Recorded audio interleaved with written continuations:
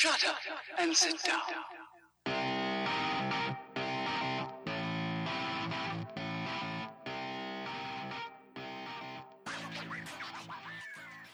Hello, strangers, and welcome to Strangers in a Cinema. We are back after a week off because, Pete, you've been organising your wedding, so I think you get a pass on that, to be honest. Dude, yeah, you're absolutely right. I have been organising my wedding, and that has taken up a lot of my time, so I do apologise, because it's largely, I would say, my fault that we didn't keep up the regular schedule of the show over, to be honest, the last couple of weeks, so I'll take that one. And in addition to that, I mean, the last time that we were behind these mics doing this show, I was talking about how you were on the cusp of going to a film festival, more on that later, but I was on the cusp of running the most grueling and harrowing run of my life, considering that I have no real athletic pedigree. I'd signed up to a half marathon for some reason. In the end, I managed to make... I made it through, man. I know you did it. That's cheating. People should know that I know you did it. I made it through, but to be honest with you, it does take a good few days to sort of physically recover from a thing like that. So I wasn't like jonesing to sort of head out to the cinema in the days right after. Having said that, I raised money for charity, which is fantastic. Arthritis UK, I mentioned on the show, was what I was working for in terms of sponsorship, and we did really well on that. And so, yeah, really happy. It was a great experience, man. And I think I've kind of caught the bug now, because as I've been telling you off mic, Paul, I've been looking to the future and the possibility of further half marathons and even maybe the London Marathon. So more on that later. But Paul, you, as I've just mentioned, you went to a film festival just after the last show, didn't you? And that was Exit 6 in Basingstoke, which we've covered before for our show, because we know some of those people and they're good people. And I think you've got some stuff to say about it this week. I do have, yeah. So basically, in place of sort of kind of what I've normally watched section, I am going to talk briefly about A Star Is Born, but I'm going to sort of cover my highlights from the Exit 6 Film Festival in Basingstoke, really. And again, I just wanted to make clear that the fact that this is now in its third year, still incredibly professionally put together, across multiple screenings in Basingstoke. Again, I'm always astounded. This year they had the Batmobile there from Tim Burton's Batman. They had the car from Dumb and Dumber, and they had the Ecto 1 mobile as well from Ghostbusters. So they actually had some movie cars parked up in Basingstoke town centre. So I think brought the mood of the film lovers to town a bit more. So that was very, very good. So yeah, as ever, impeccably well organised. I said I am a little bit biased this year because I was lucky enough to be on the selection panel, so I've seen a lot of the films that went in. But people appeared to enjoy what they saw, which was good. So yeah, very, very good film festival. And if you haven't been, then I urge you, if you haven't been to a film festival full stop, I urge you to attend one. Don't be put off by the fact that you might think they might be sort of full of people sort of sneering and looking down their noses at you because they're filmmakers and they like short films and that kind of thing. But yeah, it's what works about X66 is kind of the after party afterwards is a lot of fun. And I think I put on Twitter that one of us was physically broken and the other one ran a half marathon on the morning after X66. So the after party is always fun. The filmmakers are normally around for you to talk to and that kind of thing. So yeah, I would urge anyone that hasn't experienced a film festival, whether it be X66 or any film festival, please check it out, because they're generally a celebration of all things film, and you can check out some new talent there, especially short films. And highlights wise, is there anything that stood out in terms of this? Because you went to an endless number of screenings, I suppose, in that day.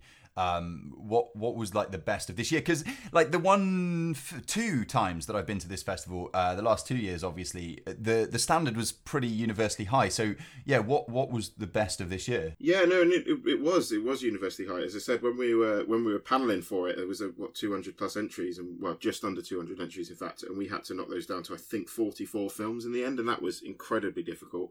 And then beyond those 44, we then had to pick 6 of the best, which then go to be judged this year by the actor Bern Gorman, who picked his favourite. So that was pretty cool. Highlights for me, I think the Insecurities of Dill. The filmmaker was a lovely chap as well. So if you are listening to this, hello again. You were a very nice man, and your film is very, very funny. If you can find, the only difficulty with short films is always quite difficult to find these anywhere. So what I will try and do, I'll try and find out if any of these films are available, and we'll post the link. So the Insecurities of Dill. I will read out the little blurb for it, because to spoil all this would be to ruin the film, and it is very, very funny, and part of what's funny about it is the surprise sort of midway through. After a morning of passion, Dill's suspicion that the woman he is made for is seeing someone else begins to bear fruit. So it's a sexy comedy, shall we say, but it doesn't go where you expect it to go. So Insecurities of Dill is very, very good. Another one that stood out for me was directed by Tessa Hoff, and this is Spinosaurus. This was one of the judges' 6. So it's kind of like you've got 2 children. The a slightly older girl is looking after a younger brother.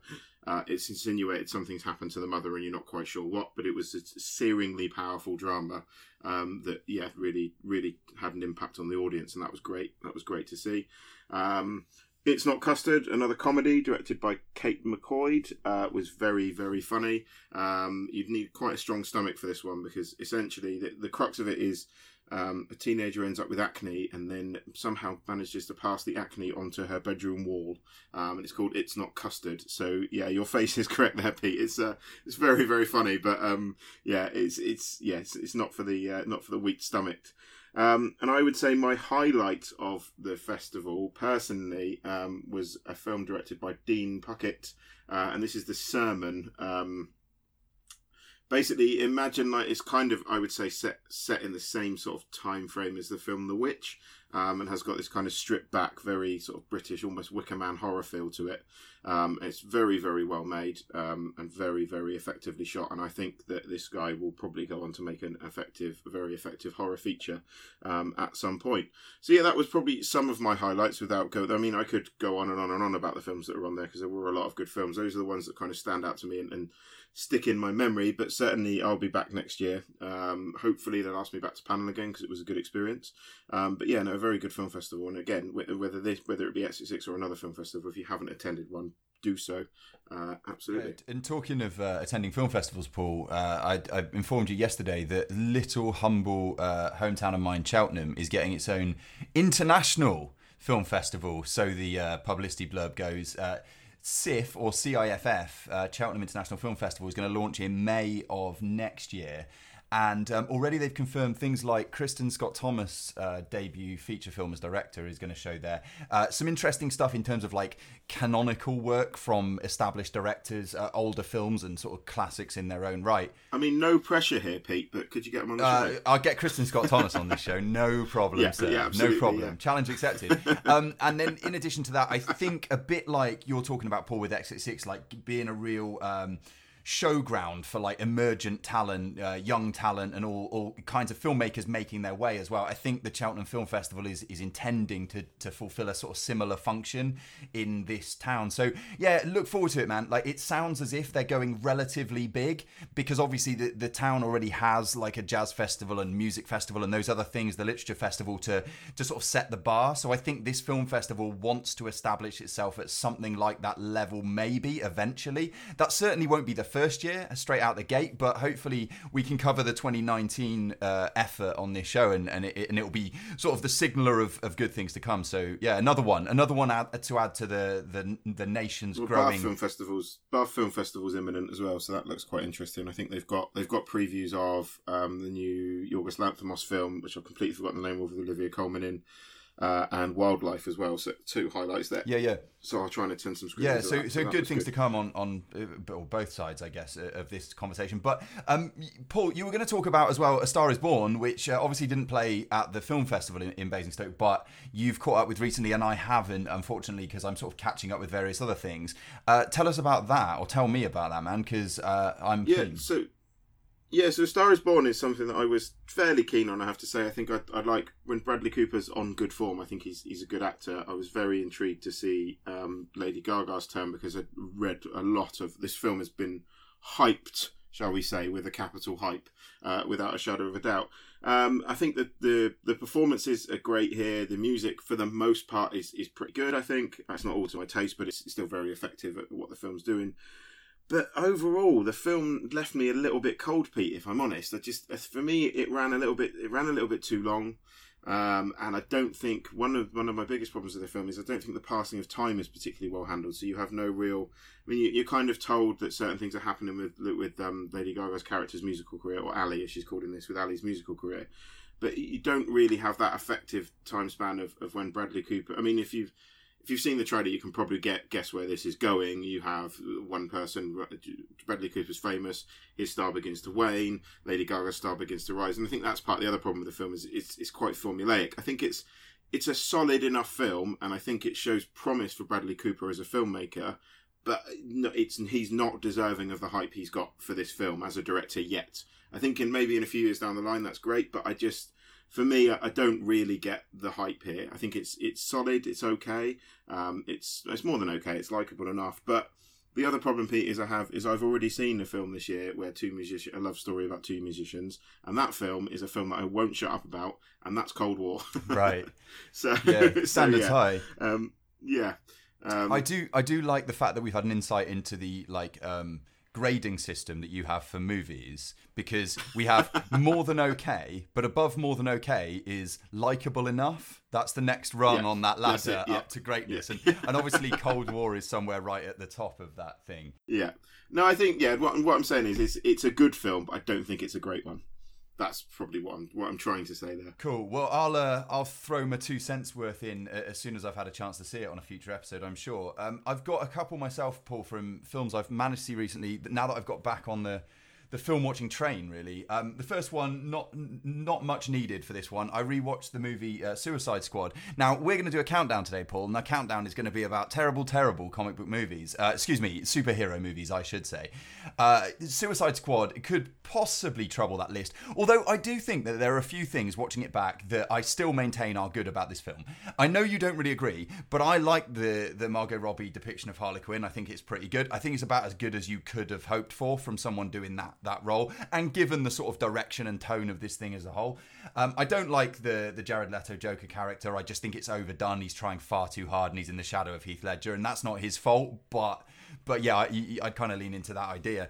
The film as a whole, we've talked about it already on the show, Paul, so I don't really need to rehash everything, but it does feel like it's been put together by focus groups and committees and stuff like that, rather than like a single vision. And I think that might actually reflect the way the thing came into being. And also like the whatever she's called, Cara Delevingne's character, the sorceress or something like that, I don't know.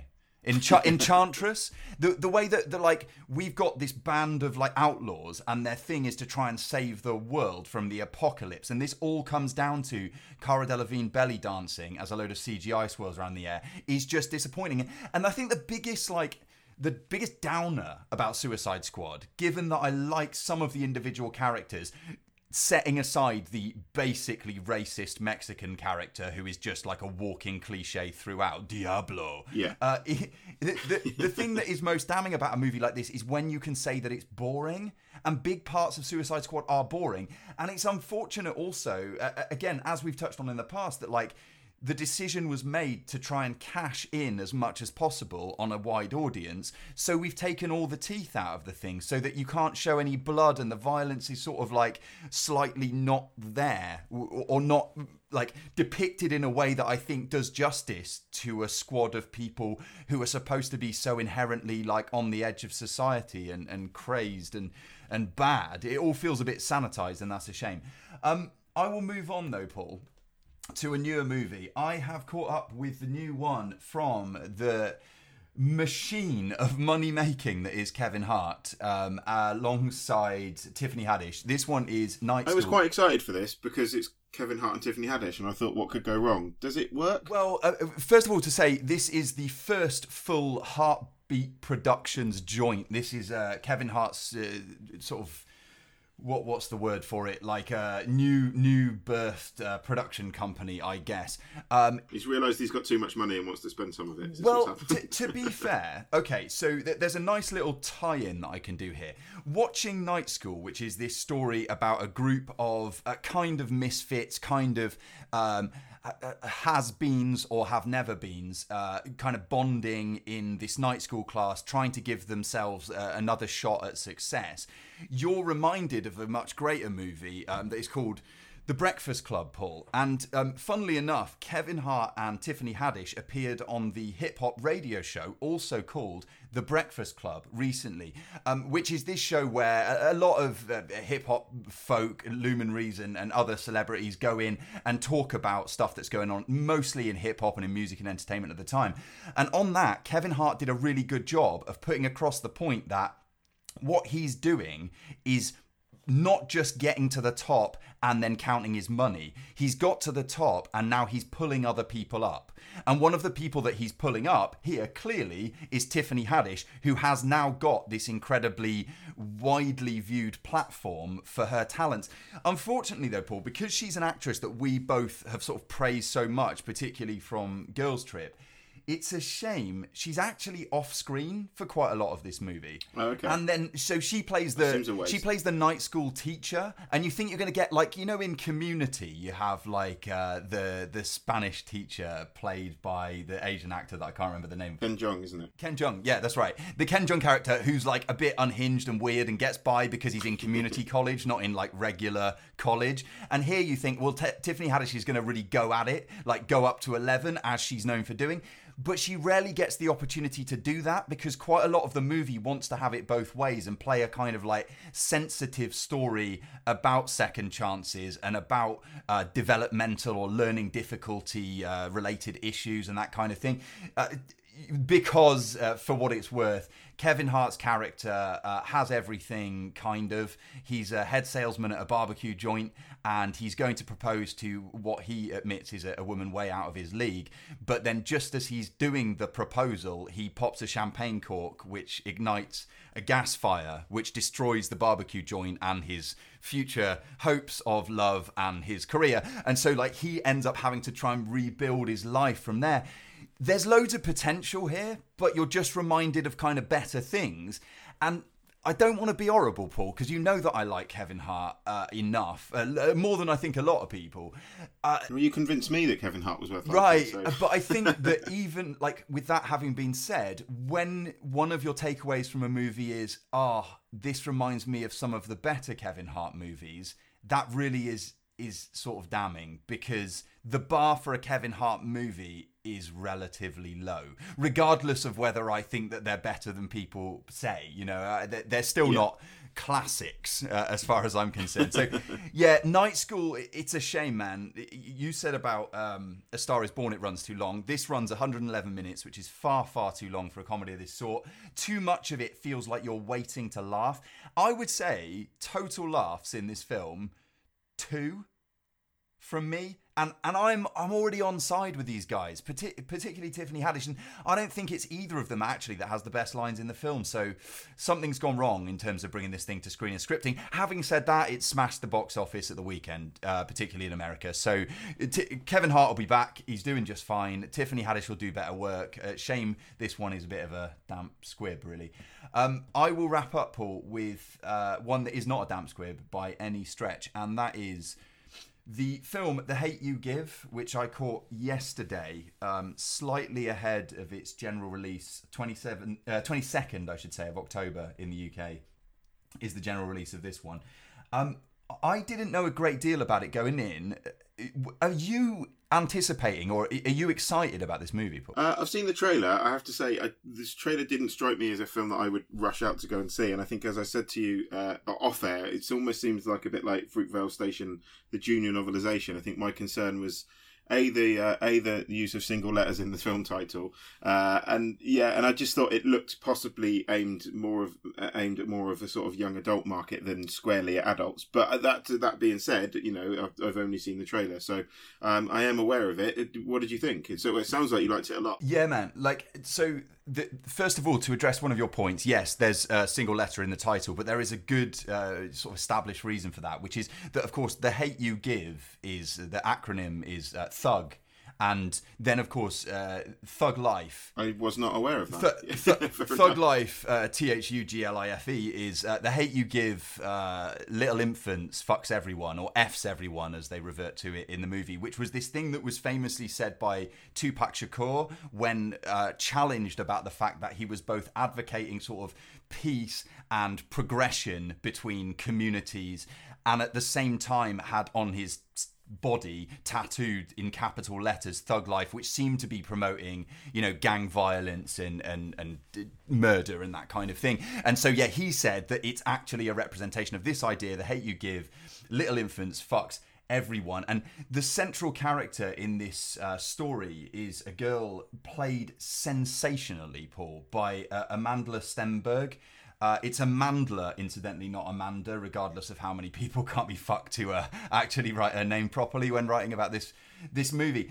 She plays this girl who is in her teens, although we catch up with her at the beginning of the movie as a 9-year-old, being taught by her father exactly, this is around the dinner table, exactly what we do when we get stopped by the police. And so he runs his kids through this process, this procedure of put your hands on the dash.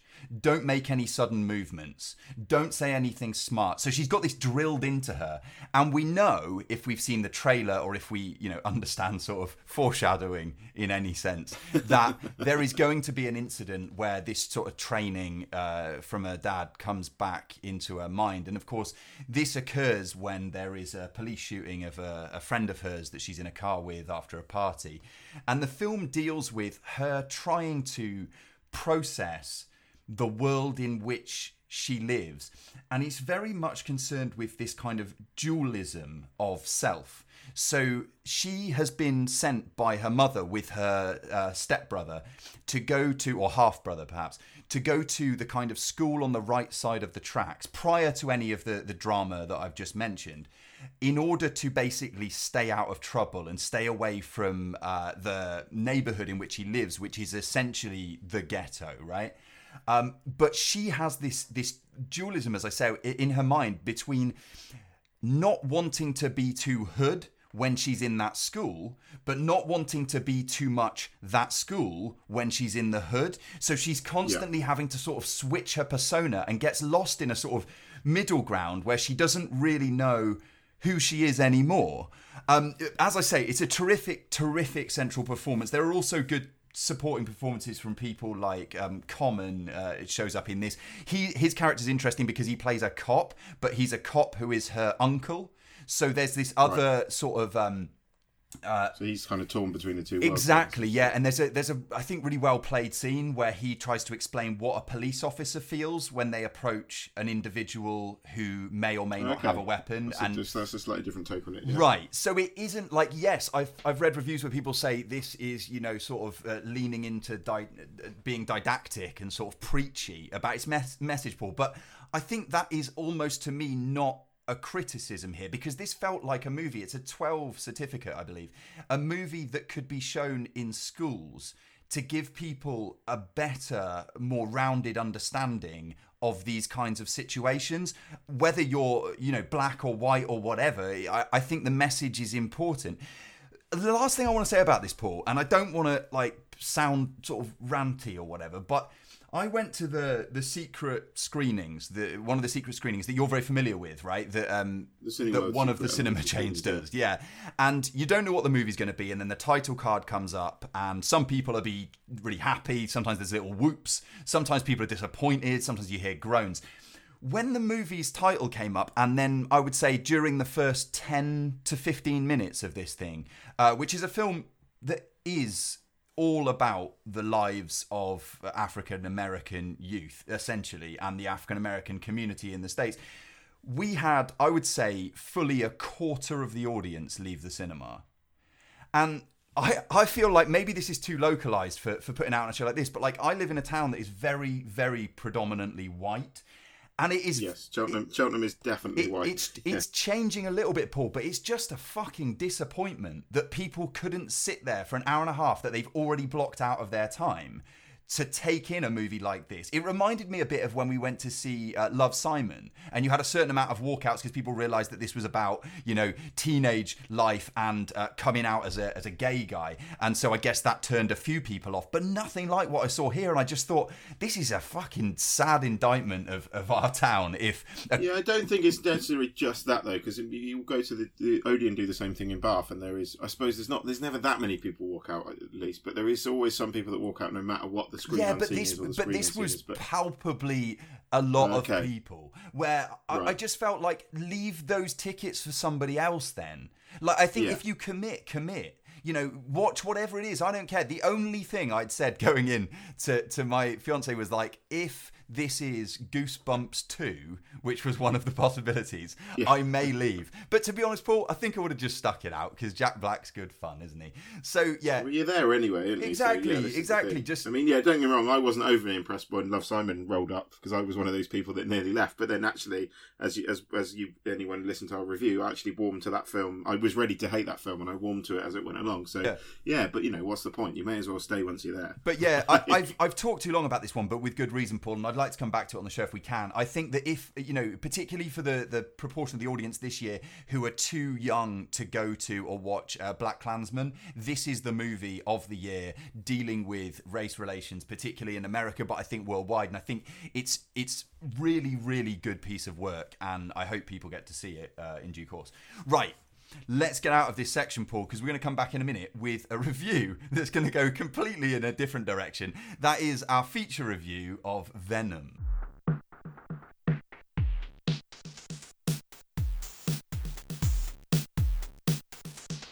Yes, so back we are with our review of one of my least anticipated films of the year, Ruben Fleischer's Venom, starring Tom Hardy and Riz Ahmed, and your favourite, Pete Michelle Williams.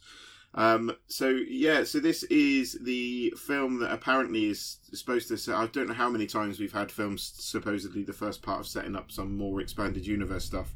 So this is the first film, bear with me here, the first film that sets up Sony's non-Marvel Spider-Verse, but a Spider-Verse without Spider-Man in it, because Spider-Man's being shared between Sony and Marvel at the moment. Very, very well done. Rather you than me to say that. Right, so, there we go. That is what it's setting up. Pete, I've managed that. You need to set up the film now. Yeah, man. I just wanted to say from the sort of layman's perspective is where certainly I come at this thing. And the thing that struck me going into Venom was, with not really any expectations, I don't think good or bad, but was the fact that it had that usual comic book flip book thing that they do when it says Marvel Studios, but then it said in association with Marvel Studios, and then had the production card for Sony Pictures or whatever. So yeah, weird. It automatically felt a bit weird going in. So what we get here is the story of the character Eddie Brock, who has been working as a sort of investigative vlogger, making these videos exposing corruption in the city. Originally, he was working, I believe, in New York, and now he's moved on to work in San Francisco. He's living there with his partner, played by Michelle Williams. Of course, this character is played by Tom Hardy, I should say. His partner, Michelle Williams, who works as some sort of legal secretary, I believe. Is that accurate, Paul? Yes, I think she is. I think, she's the legal secretary. I'm fairly confident she is, although I can't quite remember her exact job title. She works in a legal position of some kind. And so, she works in the legal offices, doesn't she? Because his actions ruin her career. Yes, that's important. Yeah. So as you would expect with a film entitled Venom that is about a superhero, this isn't just going to be a domestic study of the lives of two, fairly young professionals living in San Francisco, because what we've got is a spacecraft that is returning from an investigative journey into the universe to try to find some sort of alien life form, although they don't call it alien, do they, Paul? They call it the symbiote. No, they don't even call it the symbiote at that point, because that's when it connects with someone. It's a blob that looks a bit like the blob that was in Life, because this film feels like it could be a sort of. Well, there was rumor that Life might. There was rumor that Life might have been a Venom prequel, but they haven't gone down that route. Yeah, right. And that totally figures, because you've got this kind of amorphous blob, or I think 4 of them. They crash land back on Earth. 3 of them are accounted for. 1 of them is not.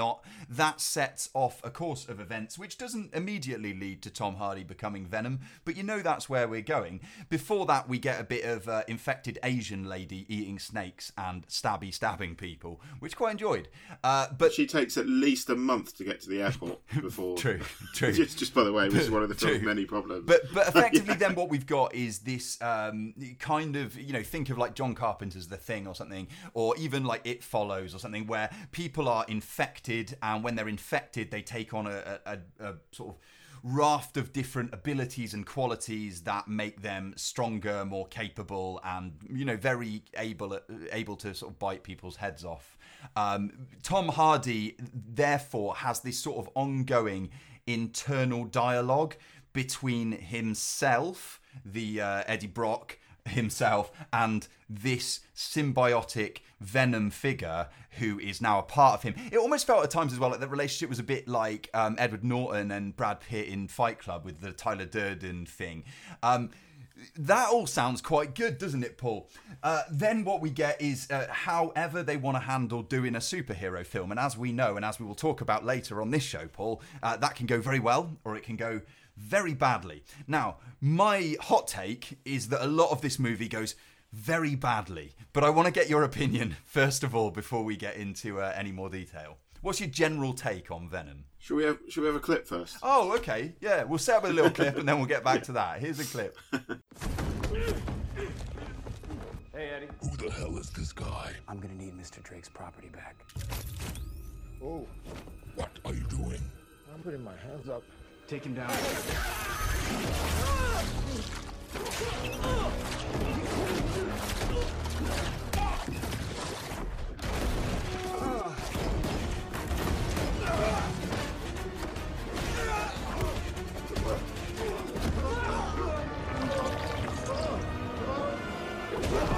Outstanding. Now, let's bite all the heads off and pile them up in the corner. Why would we do that? Right, so just to give some context to the Venom character that you may not be aware of, Pete, as I said, he is closely associated to Spider-Man, and stop me if you are. He's a villain. Eddie Brock and Venom are a villain in the Spider-Man comics, although there is some grey area to Venom and Eddie Brock's villainosity. That's definitely not a word.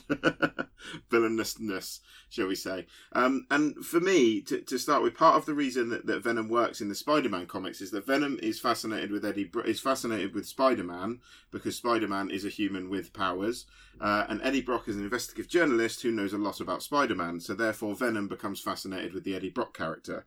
So that, to me, makes sense as to why this super powerful alien symbiote would be interested in a character such as Eddie Brock.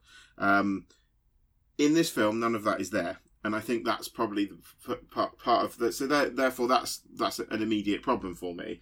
But that's fine if you want to retcon in and make films your own. Then that's fine. But my initial problem with this, and a lot of people have spoken quite highly about Tom Hardy's performance. I don't really agree. I think it was all over the place, and I don't really buy Tom Hardy as an investigative journalist. Pete, where do you stand on this? It doesn't strike me as... Yeah, I mean, in the world of superhero movies, we have to suspend a lot of disbelief about said character, whoever it is, being said role in society, because often it seems like sort of surface level at best. I think, like, I go slightly maybe against the tide in terms of what I've read, that I quite enjoyed the first third of this movie, which is the third that I know sort of elsewhere has been described as incredibly dull and boring and stuff like that. And what you're saying about Hardy as Eddie Brock, like, I think, yeah, I don't know, I sort of liked the way it was shot, and I sort of liked the build of the movie. And I think my problems with Venom are more so in what happens after he becomes Venom. The beforehand, apart from the fact that, like, Michelle Williams has got really off-putting hair in this, I enjoyed that part. So yeah, I think you've got more criticism in the first third maybe than I do. I mean, I'm just going to cut to the chase. I really didn't like this film at all. It's narrowly... I mean, it's only because there's such other such really, really shitty films that it hasn't made my top 5 or bottom 5 superhero films list that we're doing next.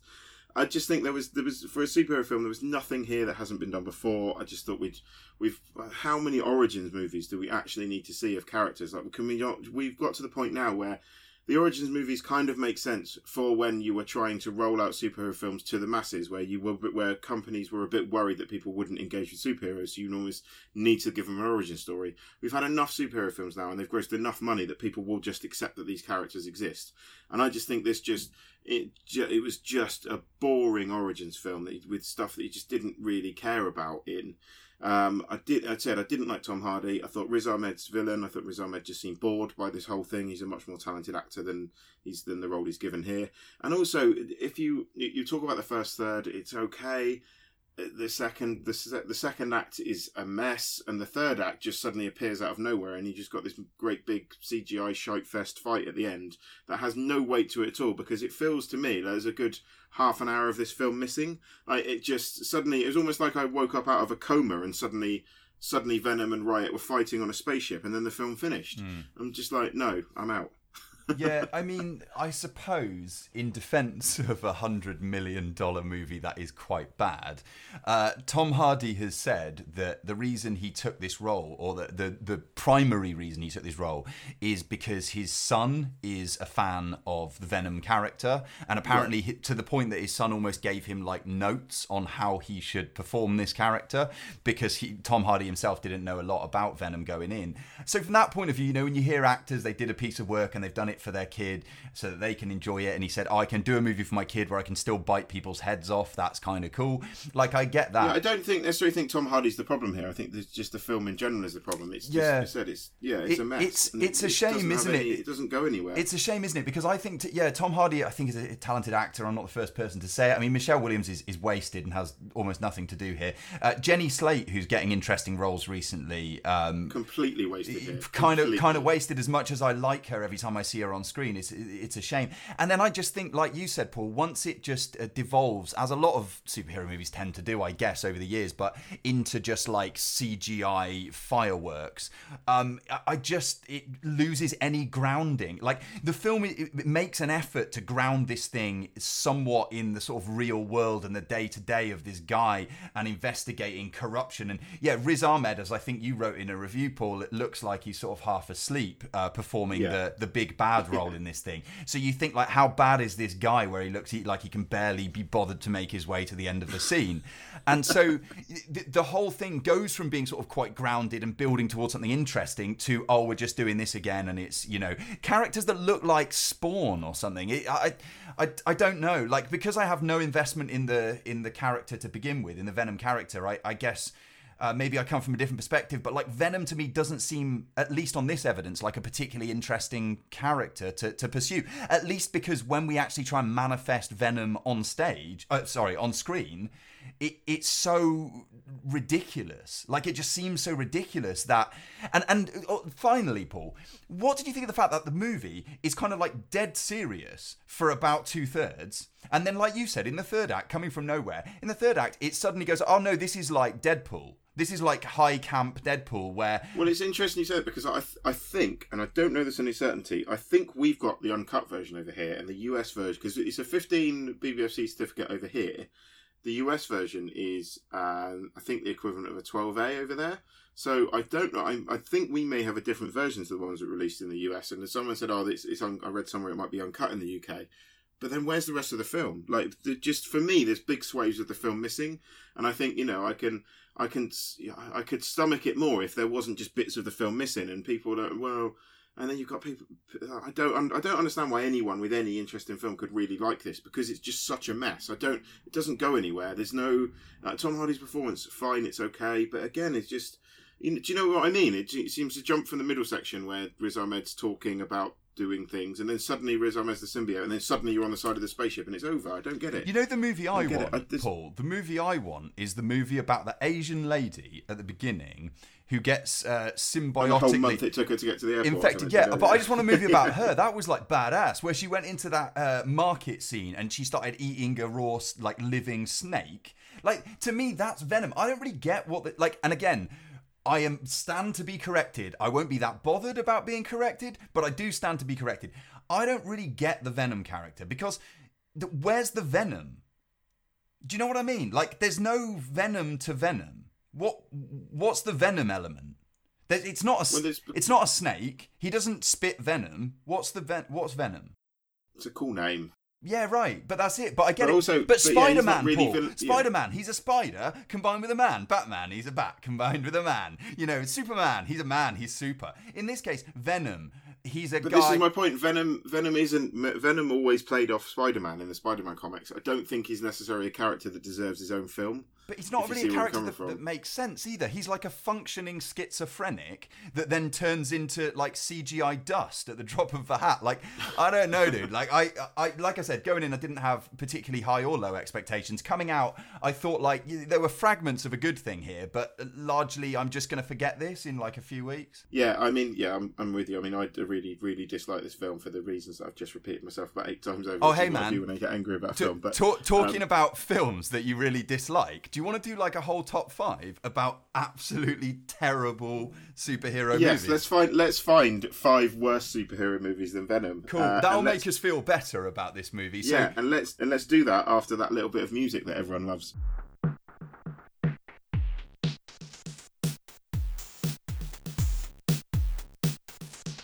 So, we are back, Paul, for our regular weekly, although recently sort of bi-weekly, a top 5. And this week's top 5 is not really a top 5 as much as it is a bottom 5, but let's say it's the top 5 worst superhero movies ever. Have you got any particular explanation for your list before we get going, or any caveats that you want to throw out about how you went about picking this thing? No, not really. I would say that some of these actually, I wouldn't say, I mean, they are all dreadful. Some of them would probably push to the so bad they're funny category, but I wouldn't say they're so bad they're good. So there's some of these I would say that people shouldn't necessarily avoid, but I will get to that when we talk about them. So some of them need to be seen if you haven't seen them. Put that on the. They're so bad, Dude, they're funny. But... Put that on the DVD box quote. Like, you shouldn't necessarily avoid this. Yeah. Shall I kick us off with an absolute stinker? Go on. Okay. Paul, cast your mind back to the year 1996. At that time, I think I were a 12-year-old boy, Paul. 12-year-old boy. And could I try and guess this from the year? You can, sir. You certainly can. Is it Spawn? It is not Spawn. That So might be later here's then. 1996, I forgot and the year I hear murmurings of a movie that seems like all of my dreams come true. We've got cleavage, we've got guns, we've got excessive violence, we've got kind of like fetish wear, and we have Paul, CJ from Baywatch, in her own ass-kicking action superhero movie. Paul, this is the movie Barbed Wire. First of all, have you seen Barbed Wire? Look, in 1996, I was also a teenager. Of course, I've fucking seen Barbed Wire. Yeah, I mean, okay. I had it on VHS. Okay, let's talk about Barbed Wire for a second. So this movie, first of all, is set during the Second American Civil War. Remember that? Remember when that happened? I'll tell you when it happened, Paul. It happened in the distant future of 2017. Remember, just last year, actually, it happened. And so Barbed Wire, the Pamela Anderson character, is here the owner of a bar who gets dragged into the criminal underworld because her ex-lover is back on the scene. My anticipation levels, as I've mentioned, were very, very high. This and Cindy Crawford being in that movie Fair Game, it was probably all I thought about for a good year of my adolescence there. But, well, no, before I say but, Paul, the but is going to be obvious. There's a lot of but in this movie, Paul. Pamela Anderson can act a little bit. Like, it would be churlish to say that this is just a terrible performance from her. I don't think it is. It's not too bad. She's game here. She clearly wants to be making like a kind of high camp action movie that this should be, right? This should be that. It doesn't always go that way. The filmmaking isn't terrible either, given that this is an action movie in 1996 in a real strange point in the development of sort of action cinema, I think. And at times it's self-aware from a script point of view. Like at one point when Barb has to rescue a female from a high building, she says to her, "Have you ever seen Batman?" And then uses a grappling hook to rappel them down the building to safety. So this kind of thing is like the movie self-aware. It should be just this self-aware sort of knockabout fun thing. However, the whole thing is shot like you remember Shannon Tweed, Paul? As if I need to ask.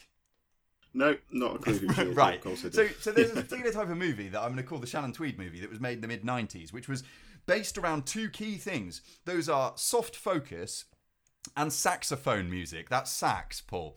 And what we get here is like every time a scene begins, we'll have kind of soft focus. We'll have some probably saxophone music, some sultry lounge jazz. And then Pammy Anderson will walk into the room, at which point there will be really clunking dialogue that is sort of like flirty / edgy / just like god awful, at which point she will deal with like some, you know, faceless gangsters or whatever at the time. Also, by the way, this is a character who wears essentially fetish wear throughout the movie, including around her choker, or connected to her choker, a giant silver metal ring, which I'm going to say probably isn't the best idea for hand-to-hand combat. I don't know if many like cage fighters have got metal rings around their necks just in case you want to grab onto that and give yourself an advantage. Also, the barbed wire character is the propulsion behind this character is that she's just trying to get to Canada. And one of her big calling cards is asking for all her criminal dealings to be paid in Canadian dollars, which has got to be like the first movie ever where the end goal is just get to Canada. I think what you've managed to do there, Pete, is probably give us the longest deconstruction of barbed wire ever committed to a piece of film journalism. But I can't leave without saying that the big bad in this thing is called Big Fatso. So here's the thing. I've forgotten that. Here's the thing, man. And don't call her babe, Pete. Do not call her babe because she will end you. Because after feminist. She'll end you after being a little bit sexy. But most of this movie's on YouTube, so have at it, player. Paul, what have you got at number 5? I've got at number 5. I've got Blade Trinity from 2004. I cannot put into words the sense of disappointment myself and my housemate had when we came out of Blade Trinity, because we both loved Blade 1, we both loved Blade 2, and we're like, okay, it's a third Blade film. I remember reading Empire magazine. I think they gave it 1 star, and we're like, no, it's a Blade film. It can't possibly be that bad. How wrong I was. This time Wesley Snipes' Blade is joined, and also we'd read the fact that Dracula was going to be the villain this time round. We weren't aware of Dominic Purcell at the time. Had we been aware of Dominic Purcell, we'd have said he's probably not the best choice to play the absolutely the seminal screen villain of Dracula. That's right, Dominic Purcell plays Dracula in Blade Trinity. What the fuck? So this time round, Wesley Snipes is joined by Jessica Biel and young Ryan Reynolds. It doesn't go too well for anyone, in all honesty. They seem to forget that Wesley Snipes is probably funny enough in the first 2 Blade films, and for me lean too heavily on the new characters. It may well be because Wesley Snipes was incredibly difficult to work with on set. Have you seen Patton Oswalt's interview about working on Blade Trinity, Pete? Because if you haven't, I don't think so. It's amazing. I think he kind of wrote things on Wesley Snipes wrote things on post-it notes and said from Blade and this kind of thing. So I don't think he got on very well with anyone on stage. I'm pretty sure Ryan Reynolds has refused to work with him point blank ever again. And Triple H is in this as a villain. The rest of the Triple H it's just like, I can imagine Blade Trinity is the kind of film that everyone thought the first Blade would be, and then the first Blade turned out to be actually quite good. Nothing really here works. Dominic Purcell is not the greatest actor of his generation by a long stretch. I'm sure he probably would admit the same thing himself. And he's certainly not good enough to play Dracula. The one redeeming feature, and excuse the language here, listeners, is Ryan Reynolds' line, the cock-goggling thunder cunt, I think is the insult. That's up there with one of the greatest one-liners Ryan Reynolds has ever delivered, and that is the only redeeming feature about this film. That's Blade Trinity at number 5. Yeah, and like we have got the explicit content listing on Apple Podcasts. Yes. Right, Paul. Do you remember what you were doing in 2004? When a shy woman endowed with the speed, reflexes and senses of a cat walked a thin line between criminal and hero? Because I was watching Blade Trinity while you were watching Catwoman from the sounds of it. Yeah, so number 4 for me is Catwoman. Now, I stick the boot in on a thing that everybody's already stuck the boot into. So this didn't get higher on my list. And it didn't get higher on my list for the reason that I actually think that it's quite easy to sort of hate on Catwoman because it's shit, Paul. It's really shit.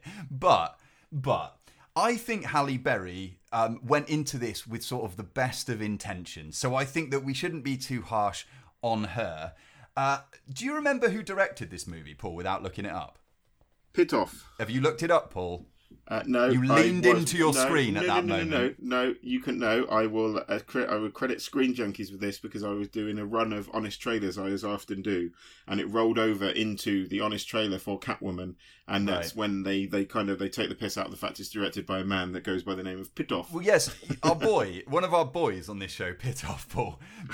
Before getting to helm Catwoman, he had helmed one movie called Vidocq in 2001 with Gerard Depardieu in it, and I guess and Guillaume Canet. I guess there must have been industry shenanigans that landed him the job as the director of Catwoman, because the thing is sort of directed like sort of a perfume commercial meets a music video.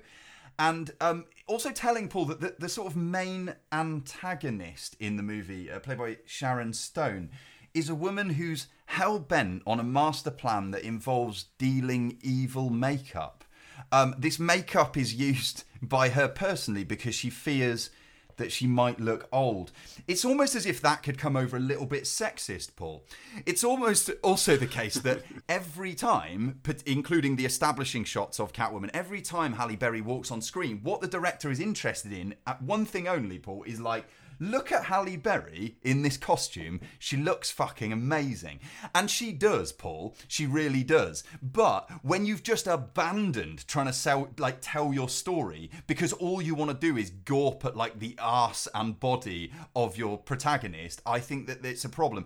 And you know what else is a problem in this movie? Stuff like the scene where she goes into a nightclub and orders a White Russian holding all elements except for the cream, and then goes off to the dance floor drinking cream from a glass. It just feels embarrassing. It feels like what they did with like Charlie's Angels Full Throttle, or like that kind of level of just silly music video movie. And what else have I got to add here? Not a great deal. Yeah, all of it. Oh, and also, and this is a thing that probably no one else has commented on, I guess, but at certain points in the movie, why are the trousers to her costume like so sort of strangely ill-fitting or loose when the top is like a second skin? I don't really get it. But yeah, Catwoman doesn't work. It's not a good movie, but I don't think it's the worst superhero movie ever made, and that's why it makes number 4.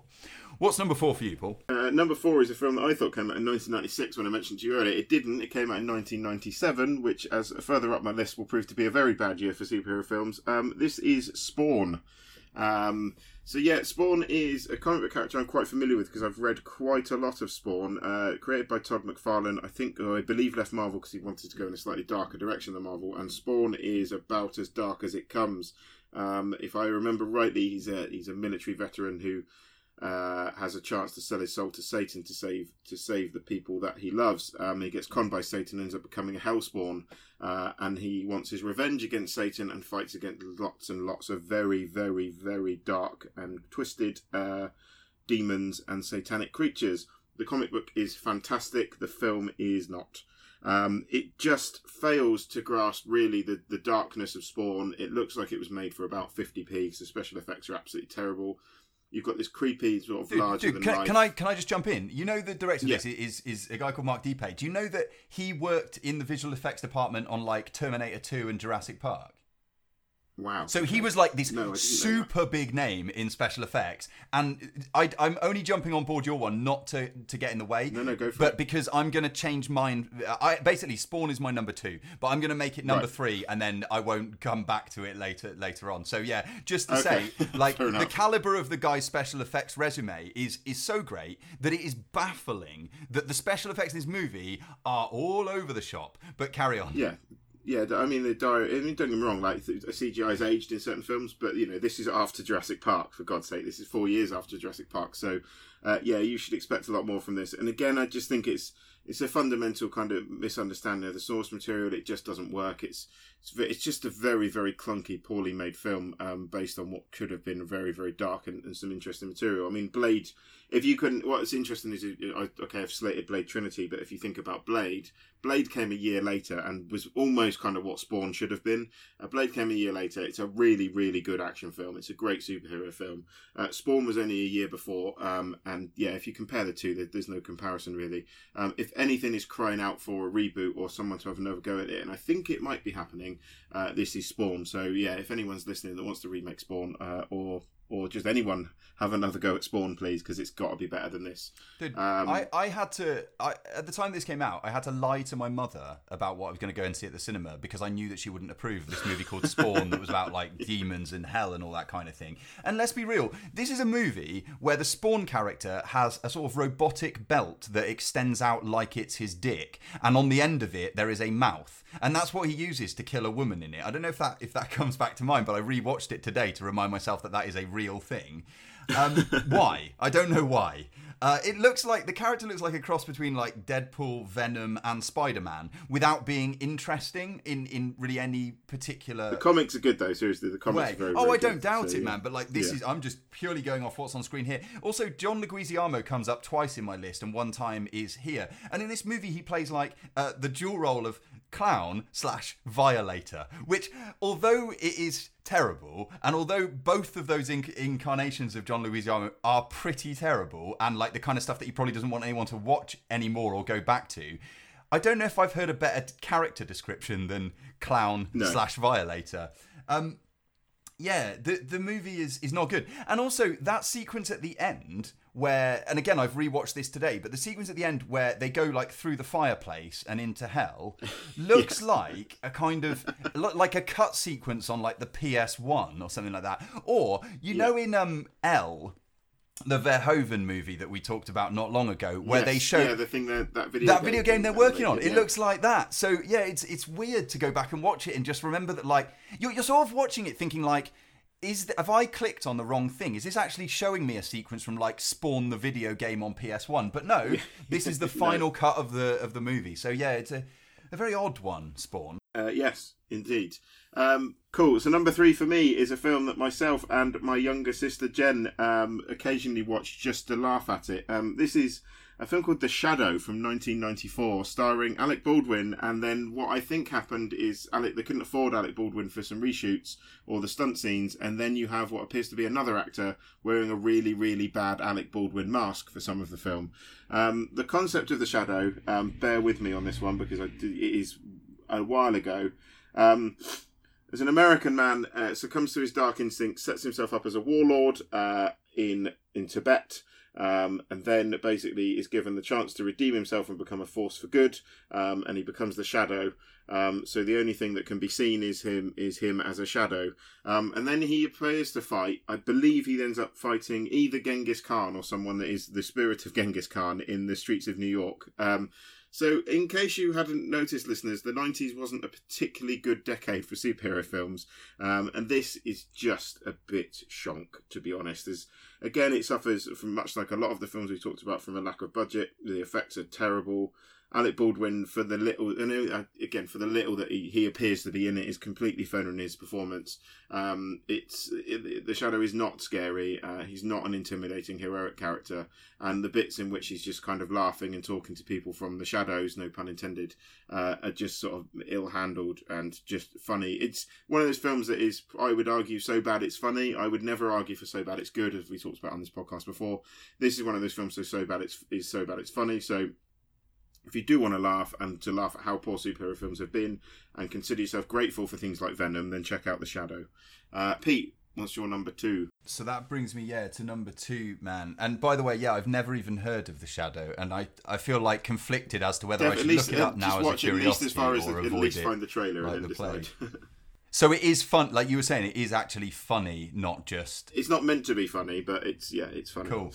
At number 2 for me is the movie that came between the Frank Miller directed Sin City and the Dame to Kill For, the sequel to Sin City, also directed by Frank Miller. This one is The Spirit, Paul. Have you seen The Spirit? I'm sure you have. I have seen The Spirit. I almost made this list, but I genuinely thought it might make yours, so I left it off. Right. So, it did make my list, Paul, and I've bumped it up. It's got bumped up from number 3 to number 2 because of that Spawn situation, and I feel okay about that because it is fucking dreadful.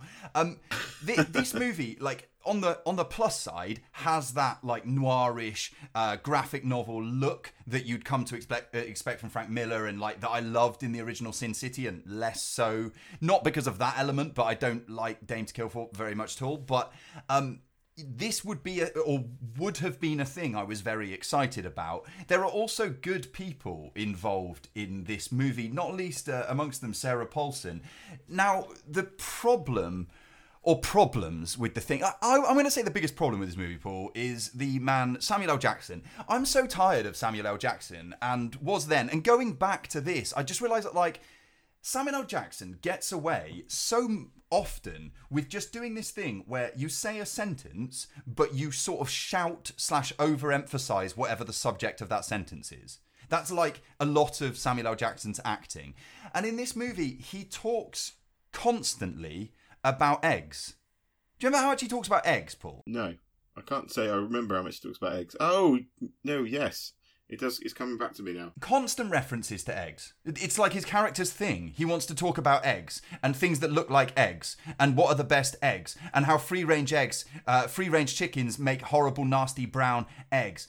And it's not funny the first time, and it's not like intriguing the second time, and it's not tolerable the third time, and it just goes on and on and on. I hated that. I hated the fact that they say things in this movie quite genuinely, like toilets are always funny.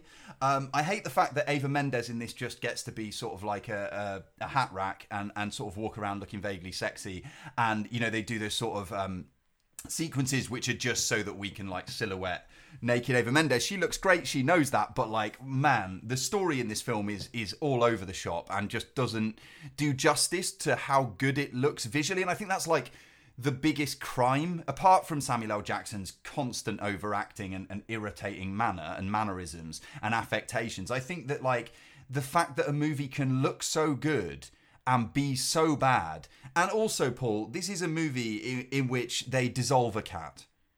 And I mean, as the owner, and a very proud owner of a house cat, Paul, I don't really like the sequence in this movie where they put some chemicals into a cat and then it dissolves to its eyeballs. And then, do you know when it dissolves to its eyeballs, Paul? What Sam Jackson compares those eyeballs to? That's right, Paul. Eggs. Yes. Eggs. Of course, eggs. So many fucking eggs. I hate the spirit. I don't ever want to watch it again. I'm kind of upset that I had to go and watch clips of it because it made me sad for a second time. Although the guy at the centre, because I was thinking at this, when I went to do this list, I was thinking, who actually played the spirit and why can't I remember this person?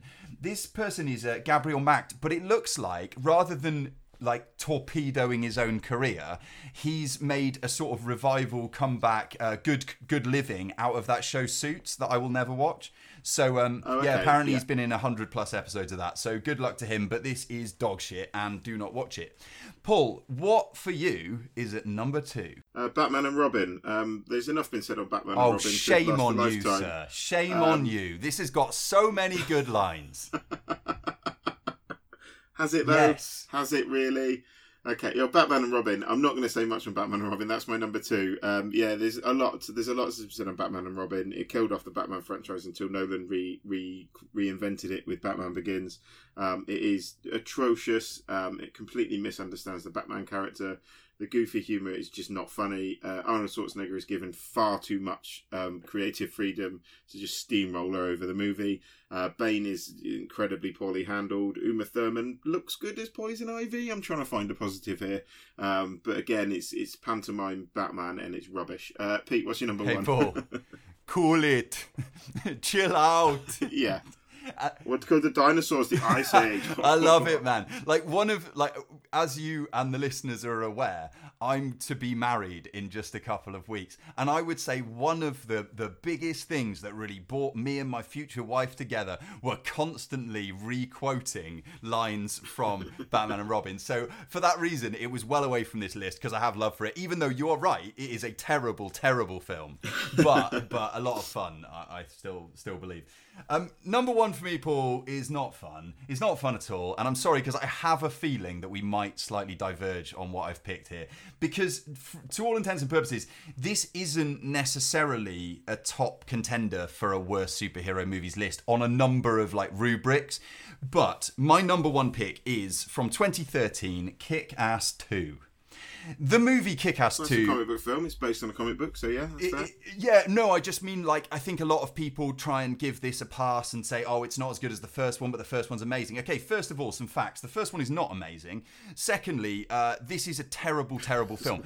But the thing is, it's a terrible film on a number of levels. If you just look at it as a piece of, like, cinema or popcorn entertainment or whatever, it has its moments, I guess. People like Christopher Mintz-Plasse being the motherfucker or whatever, because that's edgy. People like the fact that a 15-year-old Chloe Grace Moretz talks about kicking people in the cunt all the time and stuff. They like that, don't they, Paul? But I think we're gonna have to get Jack to beat both C-bombs in this episode. but no, I think we've gone over that line already. I mean, you know, if you want to blame anyone, blame Matthew Vaughn. I mean, this movie is so smug. To start with, so smug, it's untrue. You know Jeff Wadlow directed this, don't you? Not Matthew I do, Vaughn. and Matthew Vaughn's a producer and has his hand in it and made money off it, as he does with a load of the sure. direct that he's done in his career. Sorry, I'll let you continue. Yeah, as I say, it's very, very lazy as well as being smug. It's kind of got this satirical thing going on that seems to be a sort of catch-all defender against criticism, where it's like, oh no, we're satirising American society. Sure, you are. It also does things like steals the idea of a sick stick directly from Minority Report. Why, Paul? So it can be repurposed for a scene in which teenage girls are projectile vomiting and shitting on the floor, because, you know, edgy and stuff, I guess. I don't like Matthew Vaughn.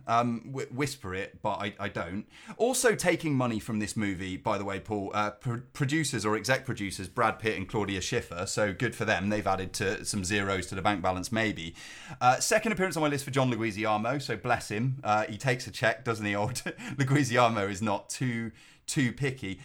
I've also got to say, and I might be in the minority and I don't really care, but I'm not sure that Mark Millar is that good of a thing for the world, if I'm honest. I look back through the things that have come from Mark Millar comic books and have been adapted for the screen, and obviously that doesn't represent all of his work. But when this kind of thing, this is 5 years old, that's it, Kick-Ass 2, right? 2013. At the best end of what this has given rise to is something like the sequel to Deadpool, which I think did a much better job of being genuinely funny.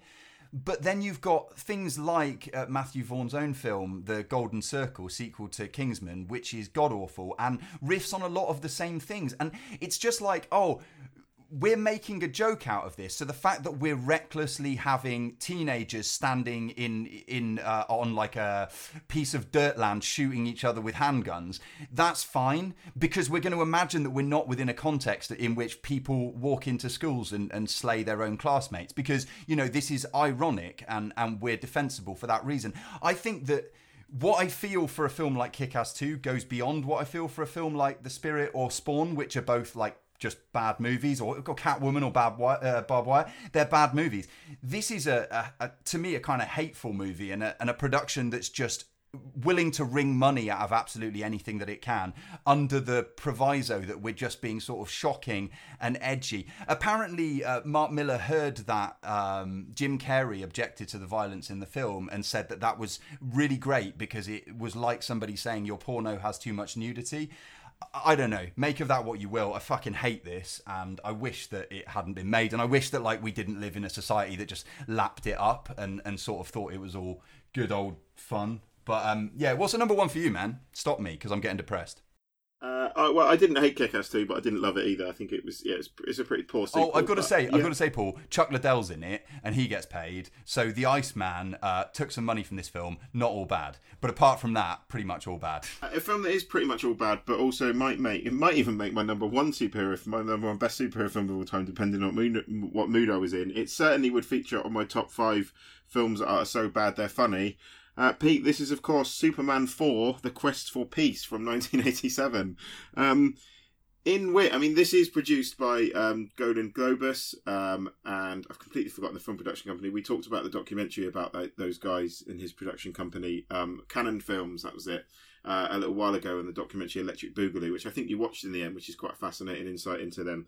So this is basically people picking up the rights to the Superman series way on in 1987.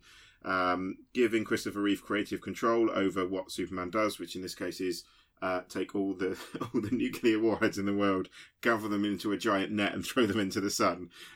So yeah, the special effects are as good as you can imagine for the budget that this film has. Yeah, Superman flying shots are reused time and time and time and time and time and time again. So the film literally looks like, I mean, if The Shadow looked like it was made for 50p, then Superman 4 looks like it was made for about 10p. Dude, is this the one with the repairing the Great Wall of China with laser eyes? Quite possibly. I'm not sure, because I was looking at a few of these movies. Well, this is the one, Pete, with Nuclear Man. Right. And Nuclear Man is created by Gene Hackman from what looks like a bit of raw chicken, Superman's hair, and a bit of foil, and then they put that into the sun, and out of the sun comes Nuclear Man, whose powers, Pete, are fueled only by direct sunlight. So they beat him when he's in a lift. Amazing.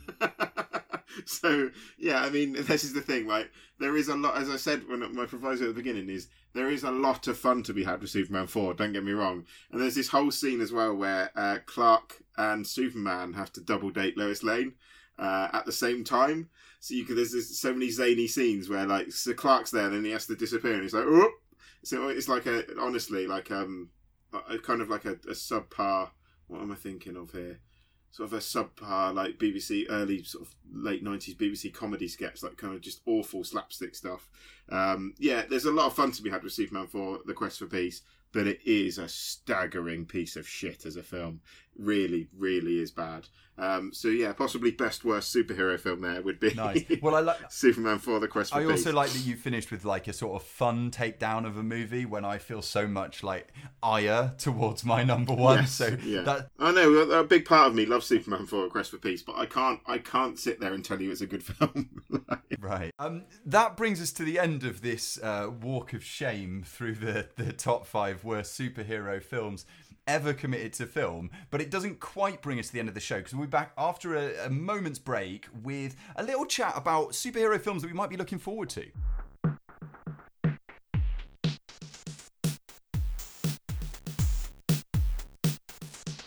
Yeah, so back we are. Superhero films aren't going anywhere, like them or loathe them, and the more they keep making money, I mean, the Marvel films, I mean, Venom's just taken, Venom's number 1 at the UK box office over the weekend, so even a non-Marvel film, we tried to explain that earlier, is still making a lot of money. The MCU is just raking in money at the moment, with Infinity War doing over $1 billion at the box office. So yeah, there are a number of others on the way. Pete, have you got any you're excited about? Yeah, man, like I'm looking forward to seeing Aquaman. I'm looking forward to seeing Aquaman because it seems like the kind of movie that just should not work and should be a sort of a mess and be a CGI sort of problematic soup of digital stuff. But then I really like the Aquaman character as we've seen him thus far in the recent Justice League stuff or whatever. So I don't know, like with a little bit of caution, I'm excited about Aquaman. How do you feel about that movie? Yeah, I'm a little bit cautious because I said although none of the DCU films made my worst 5 list, mainly because they're all so bland, they're not even worth talking about in the slightest. So, yeah, I'm a little bit concerned. I mean, you know, there's been one and only moderately successful, in my opinion, DCU film, and that was Wonder Woman, which I think you liked a lot more than me. I thought it was fairly average. I did. I still maintain it's fairly average. Despite its positive message, which was all fine and dandy, the film wasn't how good. Condescending can you be?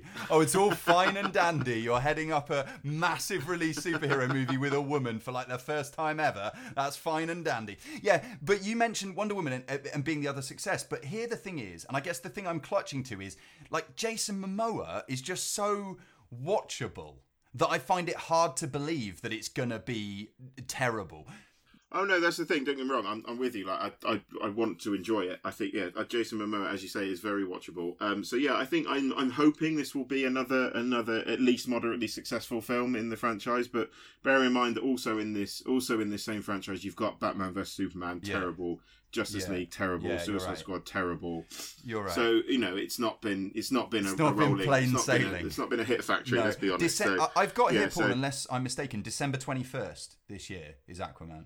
Yes. Cool. Yeah. We haven't spoken yet about Captain Marvel, right? We haven't yet spoken about Captain Marvel, which is, again, all fine and dandy that they've put a woman into a superhero It's your new film. thing! It's fine and dandy, women! No. No, so Captain Marvel I'm very excited about. I think you've got Oscar winner Brie Larson here. It's all joking apart. It's long overdue that we've had any female-led superhero films in all seriousness.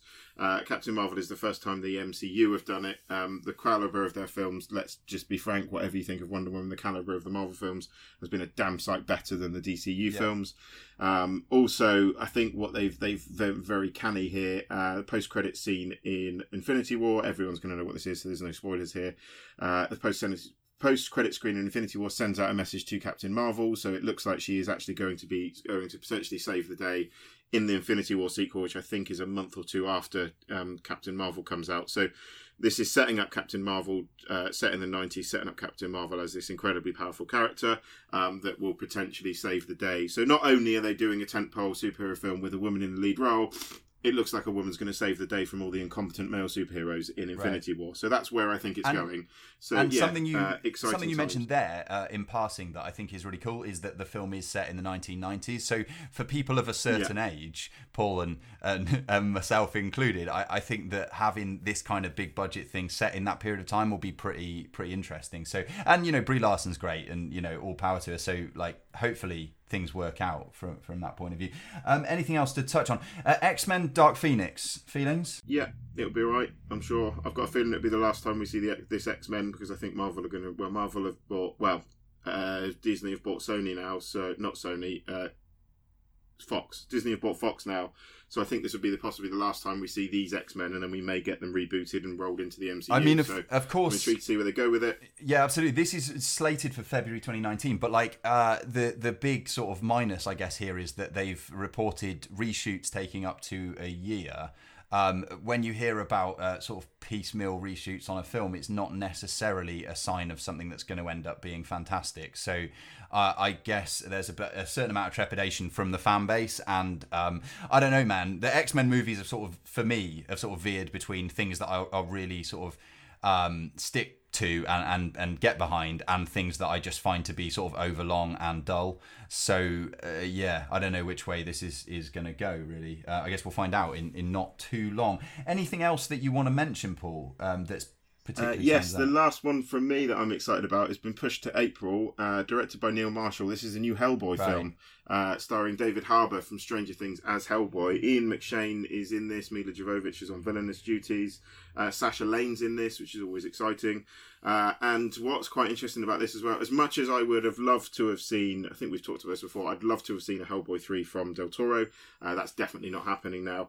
The story for this actually has been come up with by the Hellboy creator Mike Mignola, so that's quite interesting as well. So Neil Marshall's a director that I genuinely like. I think he's a talented director. Hellboy's a character that I like a lot, and David Harbour is a very cool actor. And if you look online at the artwork, Hellboy looks incredibly scary. I know that they're apparently going for a much darker route with this. It should be R-rated. So yeah, very excited about Hellboy. I know that you'll be happy to know that the Margot Robbie Harley Quinn character is being brought back for the movie Birds of Prey, which the thing I'm looking at here is saying skip this movie, and I disagree, because I think it will be interesting enough to see her swinging her baseball bat around and stuff like that. And female directed, I believe, this movie as well. Not that guarantees it any kind of success or credibility or whatnot. And yeah, most of Suicide Squad is terrible, but somewhat interested. Let's say interested to see where that goes. Other than that, yeah, I don't know. We've got Joaquin Phoenix playing the Joker in the Todd Phillips standalone, possibly Joker Origins. It seems unnecessary. Surely so unnecessary, though, that movie. I like the idea of Joaquin Phoenix as the Joker. I don't like the idea of Todd Phillips directing anything. Right. I didn't shove it into the last bit as well. There's also Suicide Squad 2 in the pipeline. Oh, I'm sure there's a 2 to everything we've mentioned. There's probably a 2 or 3 to, without a shadow of a doubt. So yeah, just assume sequels. They've announced that there's going to be a Batgirl movie, which I'm into. Although we don't know yet who the Batgirl is going to be. I don't believe. Favourites apparently are. Bella Thorne, Olivia Cook, Elle Fanning, Jane Levy, Emma Roberts. Basically, like all the young actresses are the favourite to take on this roll. That might just about... Oh, no, I want to tack on the end because of something that we touched on earlier on. Wonder Woman 1984 is a thing that I'm excited about because Gal Gadot is amazing in that role. And yeah, the first movie wasn't perfect, but I liked it a lot. And I'm really excited to see what they do with that follow-up. So yeah, I'll be fully involved. I'll be in the IMAX on the biggest screen that I can possibly get to for whenever that lands. Good, which is, I think, late next year, possibly 20... November the 1st, 2019. So we've got a while to wait, over a year to wait. But, the anticipation will build. I'll just bring it up loads on this show and get on your nerves. So that'll be worth it, really. Cool. Okay. Well, there are other things that we will certainly touch on in the future in terms of comic book movies that we're excited about, or superhero movies as well, that we're excited about on this show. But I think today what we've done, Paul, is we've shown that there is light at the end of the tunnel. Although those terrible, terrible, terrible things in our top fives have been made, better things will be made. And although you may have gone this weekend, or you may go this week to see Venom, which we've basically said is about 1/3 of an okay movie and 2/3 of a terrible movie, there is reason to be cheerful about your superhero world. I mean, the superhero film, whatever you think of superhero movies, if you look at them now compared to where they were, certainly in the early to mid-90s, they're a damn sight better now than they ever have been. So, yeah, even I understand if people don't like them, and I also despise the fact that people get snobby about them, because, frankly, listeners, I went to see Climax and Venom in the same weekend, so you can like Outhouse Cinema and go and see superhero films. It is allowed. But, yeah, whatever you think of them, they're better now than they ever have been, and they're not going anywhere anytime soon. Yeah, you're absolutely right. And I think that I suppose part of our responsibility, if we have any responsibility, is sort of to pass between the films that are, big budget, extravaganzas and worth the time and money, and those that are really not. So hopefully we can go some way towards helping people like navigate their way through the choices that you're making at the box office when it comes to these things, because some of them are certainly much more worthy than others, I think, of your time and attention. This has been our episode of the show. We've run a little bit long, but I think we've done that because we got quite excited about talking about terrible films. At least I definitely did. Yes, for sure. And so, yeah, I don't think we need to apologise for the length of the show, to be honest, because it is still better than all of the films that were on our respective lists, and they all lasted about... Apart from maybe Superman 4 might be more entertaining, but True. we'll see. Yeah, if you regret listening to the show, go watch Superman 4 to get over it. But apart from that, we are available via all our social media channels, and you should go back and listen to old episodes of our show via the SoundCloud archive. Although, Paul, we will be migrating away from SoundCloud with or in due course, right? Yes, we will. Thank you for that reminder of something I have yet to do. Yes, we will be migrating from SoundCloud to something called Libsyn, which is Liberated Syndication, who are kind of... Well, we fancied a change, to be honest, and we thought we'd see what these guys could offer. They've migrated all the old episodes over. I've got some time off at the end of the week, in which we'll be moving over, but you will still be able to get all the episodes there, so you shouldn't have much... Listeners shouldn't see much change to that. It should still go out on the usual platforms, but yes, we will be moving homes very shortly. Yeah, and fuck yourself, SoundCloud. Not really. Don't mean it. No, I think the move has just been prompted by the fact that SoundCloud took away functionality that was really helpful and functional, so I'm not sure why they did that, but we're going to move on and prosper in the future. Like I say, apart from that, hit us up on social media. Otherwise, we will be back in about a week's time. I'm saying that and touching wood at the same time, not my penis. We'll be back in about a week's time with the next episode of the show. Any insights? Which will be First Man. First Man. Thank you, Paul. You're very, very good at doing that job, which I always forget to do, which is think about what we're going to do next week. First Man with Ryan Gosling going into space as Neil Armstrong. Get excited for that. I'm sure we'll have strong opinions. Paul, any last words for today? No, I'm out. See ya. Shut up and sit down.